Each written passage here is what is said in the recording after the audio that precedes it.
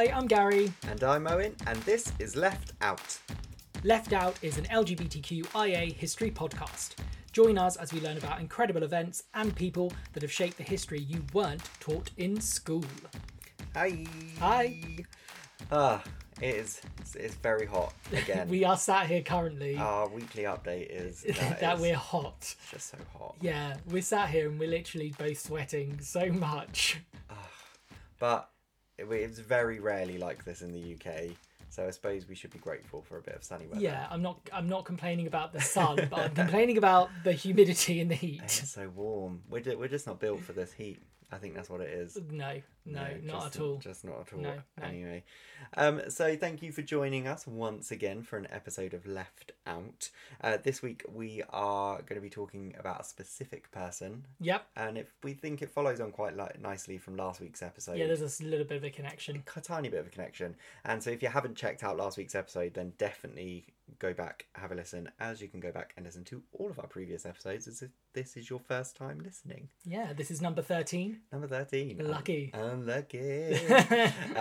Yeah, God, I can't believe we've done 13 episodes. I know, it's crazy. Ooh, Flown by. Yeah. So this week we are talking about a wonderful lady called Marlene Dietrich. Yeah. So in case you don't know who she is, if you Google her, you'll come up with the most amazing, beautiful images of like old Hollywood glamour, but specifically also she's very famous for sort of dressing very androgynous. So you'll see those pictures as well. And as we go through this, that will all kind of make sense as to why we've decided to choose her. A very interesting lady. So interesting. So she was a bisexual, German-born Hollywood actress and a singer with a career that spanned 7 decades. So she was born in what we now know as Berlin in 1901, and she started performing in theatre in Berlin in her early 20s. And then she went on to appear in some German films, so she got picked up, appeared in a couple of German films, and then Hollywood noticed her, and she was a huge hit, and she was offered a contract with Paramount in Hollywood. Amazing. So in the 1930s, she was in a film, Morocco, and she performs as a cabaret singer dressed as a man.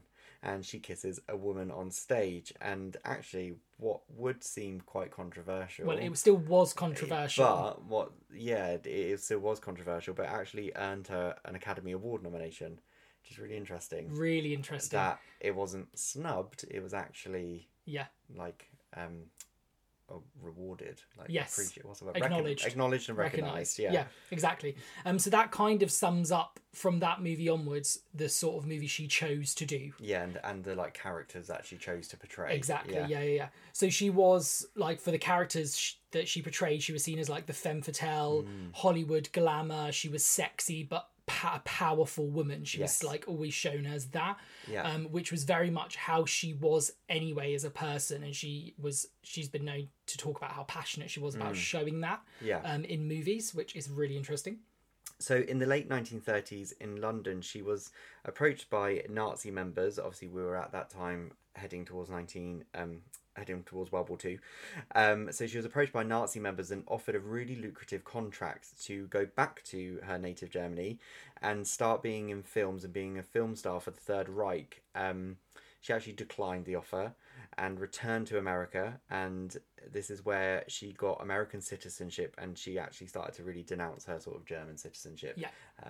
For obvious reasons at the time. Yeah. Very interesting though, because the fact that they had seen that she was a commodity to them, and they were like, oh, we can use her, which I thought was really funny because, like I said, this links quite directly, because we spoke a lot about Nazi Germany in our last episode, is how much the community that she came from, that cabaret scene in Berlin pre-World War II, was basically eradicated by the Nazis, yet she was, like you said, hot property. They wanted her. I mean, there's loads of stories about the Nazis anyway being totally hypocritical. I mean, I can't remember the guy's name, but if you Google it, you'll find out. But the guy that was used as the poster boy for Aryan soldier was actually half Jewish.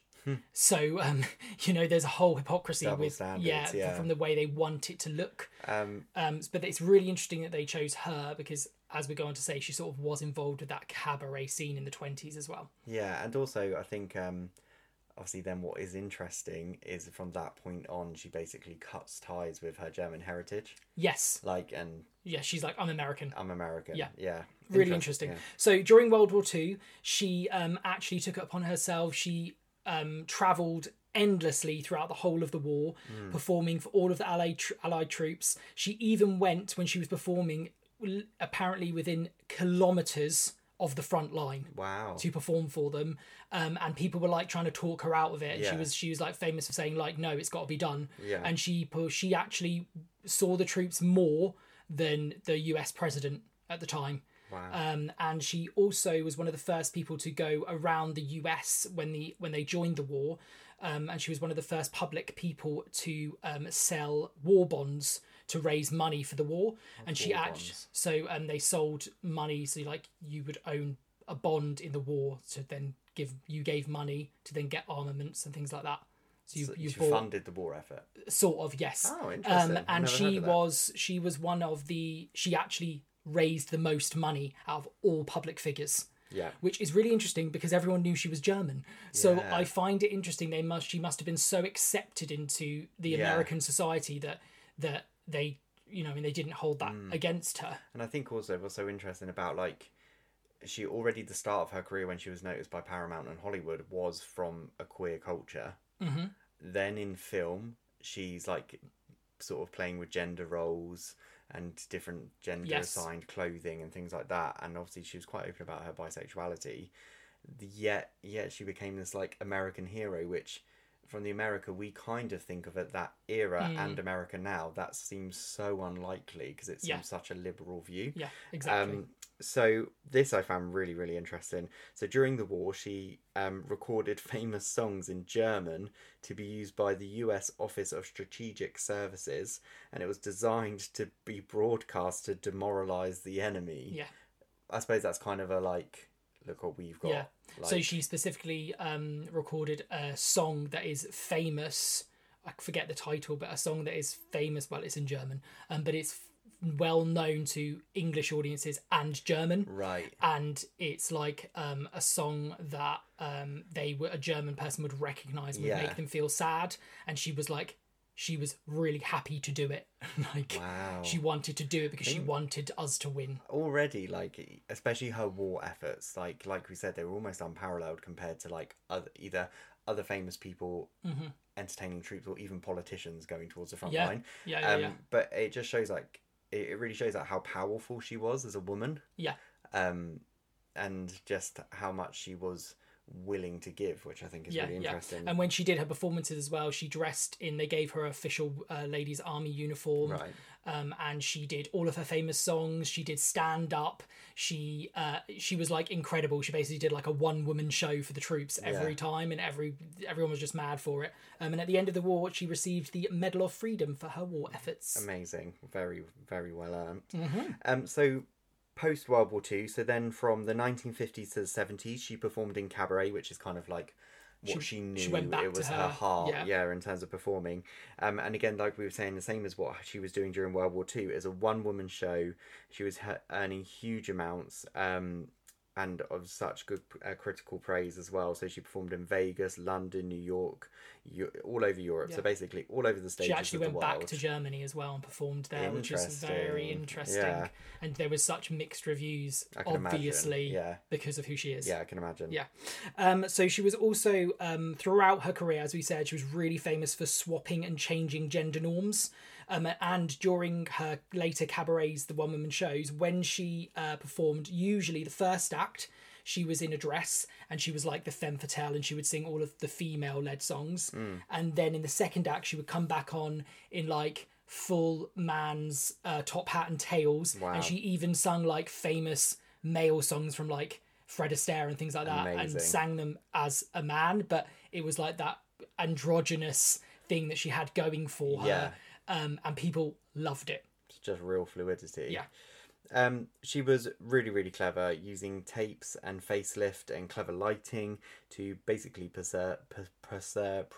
God, the heat's getting to me. Preserve her youth and glamour. Yeah, she did that thing, do you know, when they tape their head. You can tape your wig back underneath. She was like really famous for that, and the lighting designs would work with her, where it would like make her still look as young as she did in like the 20s. I suppose it's that enigma thing of yeah, who really is she? It's like, it's like looking through the rose-tinted glasses at this person, which is really cool, because I feel like in sort of sometimes with modern day celebrity and fame and that sort of culture, like we've lost that mystical edge of who is the person. This is completely off subject, but when we were watching the Dolly Parton documentary, that's on Netflix the other night, and which if you haven't watched it, go watch it, 'cause it's amazing. Side note, if you haven't watched the Dolly documentary, go watch it. But that I can't remember who it was. He said it. I think it was Jane Fonda. He was like, "We all know Dolly Parton, but we don't know Dolly Parton. Like no one's ever seen her without the wigs, without the makeup, without the costume." What I found was interesting was that all of her band in it were saying, like, most of them were like, "I've never met her husband." Yeah, and they've known her for like 40 years, and they've never met her husband. And it appears that Marlena is the same sort of thing. It's like, you know her and she's super famous, but no one really knows like who later she is. In life, I read a quote that she basically said that if she wasn't famous, she would live in jeans, but that no one will ever see her like that, because she if she got a choice, she wouldn't dress and do this. That's not her, but no one really knows who she truly is. Interesting. So interesting. I love it. I love things like that. I love the mystery. So unfortunately, she actually had a couple of accidents when she was on stage. She fell off stage. I think she broke a hip or a leg or something. There were a couple of injuries that she had. So her last 13 years of life, she actually spent living in Paris. She was mostly bedridden, and she only saw a few people. There was an amazing documentary done, which I couldn't find anything of it. If anybody finds it, please send it to us. But a director came to do a documentary, and he asked to film her. She refused because of the way she looked. She knew it would ruin the glamour and the facade. So she let him record her voice, so she speaks in it a lot. And then they use obviously old footage and other people's footage as well to create the documentary. So even in the last 13 years, she really kept the facade and the glamour going, isn't it? So going back to during her time then in the 1920s, she enjoyed that thriving gay bar and queer scene and the cabaret clubs, and was even defying gender roles then, and she even learnt boxing, which I think that's just so amazing. I think it was like one of the first open the first boxing places for women in the world, boxers, and it was in Berlin. So she started doing that, and then she was in Berlin. She was going to all the gay clubs and the cabaret clubs. I think that's incredible, and it just shows that it's part of her soul. It's part of who she was, and like from the beginning, it was always part of who she was, and she sort of carried that as no matter how big. And her I career also got. love the fact that she managed to entwine that into every role that she did. Like if you look at every role, she's always pushing something. She was doing something that maybe back in the day wasn't obvious, but now we look back on it and we're like, you did that subtly. You were pushing the envelope. Yeah, definitely. So although she was married to her husband, they were really, really happy, but they kind of had a bit of an open relationship. So they both had affairs. She even was paying for her husband and his mistress to like live in a house, and she was happy. Open relationship. She had many, many affairs. Okay, so she had numerous affairs throughout her career, and really both between men and women. So she was truly openly bisexual.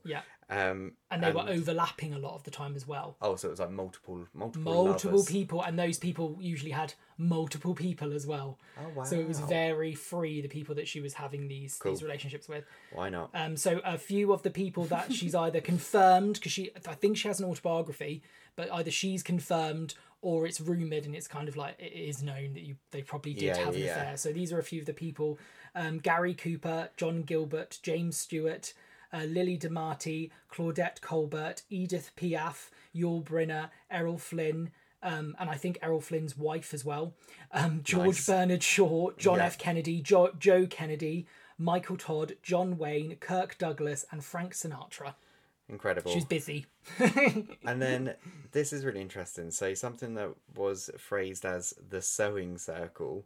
It was actually also phrased as Marlena's sewing circle. Okay, as well. Marlena's sewing circle. So it was a phrase that she used to describe the underground closeted lesbian and bisexual film actresses in Hollywood, which I think is just brilliant. And it did obviously include some of the people we've already mentioned as well, Yeah. but it included a couple of the head of the production companies, their wives.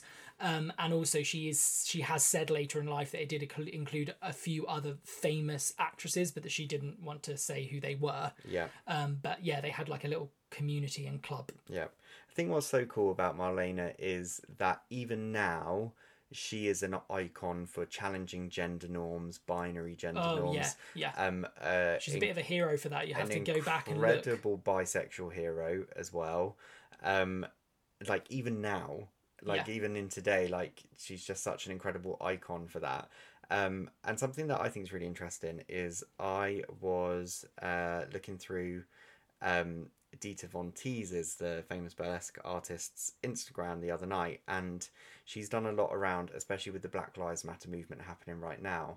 I think it can be hard for especially queer people who are interested in sort of vintage lifestyle or vintage icons to either find and identify with someone or find a hero within that sort of aesthetic. And so hopefully if you have never heard of Marlene, then you've found one today.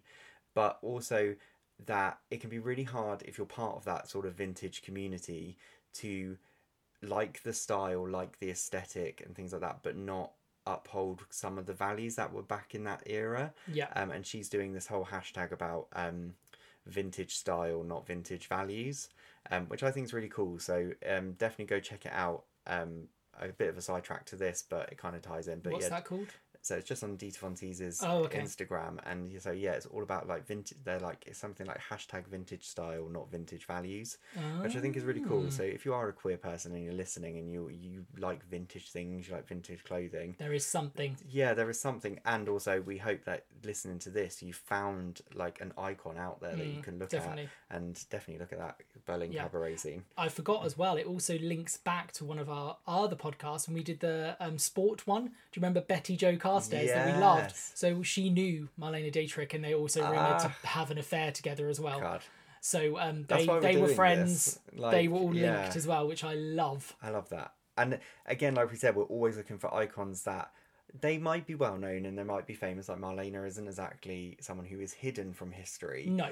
But she's not someone that you would automatically necessarily think helped so greatly as she did with the war effort. And again, sort of linking back to the war. And I know we had like a lot of discussions around when it was VE Day here in a few months back in the UK, and about how, as like a gay person, we sometimes feel like we can't celebrate that because we don't have our own heroes within that time. Yeah. But they are there, and it might be that they get forgotten out the narrative, like I know she does.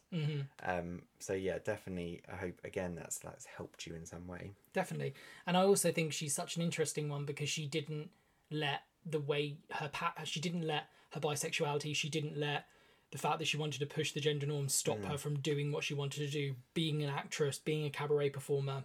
Basically being famous and creating this amazing glamour and facade. She was like, well, I can do both. And maybe she wasn't like 100% open about her bisexuality. It was quite private to her until later on in her life. But then also as it should be. Do you know what I mean? Yeah, like your lovers your private life, your private life. Yeah, exactly.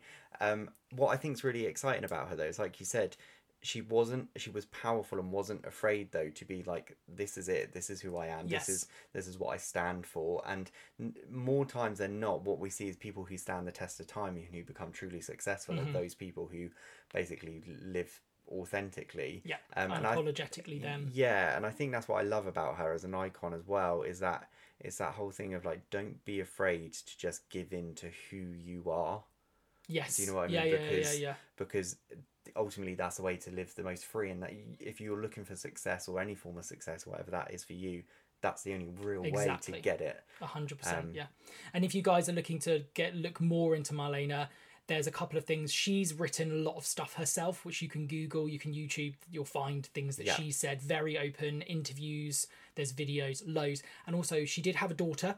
Her and her husband had a daughter, and her daughter has written a biography about her mother called Marlene Dietrich. So you can find that really easily as well. And that's apparently it's really very realistic, the daughter's biography, and really it's a positive, like an honest account. It's an honest, positive account of her mother, and she was a big fan of her mum. So yeah, it would be great to see like a biopic made of her. I'm sure there is one, but a really good one. Like my casting would be Lady Gaga. Oh no! Well, and later in life, I'd put Jessica Lange. Oh yeah. Jessica Lange. That would be great. And then in flashbacks, you can use someone else. Yeah, I just think that'd be great. Yeah, like there's someone in Hollywood do that. The story writes itself. Yeah, exactly. But yeah, we really hope you enjoyed and hearing all about Marlene. We love her. Think she's incredible.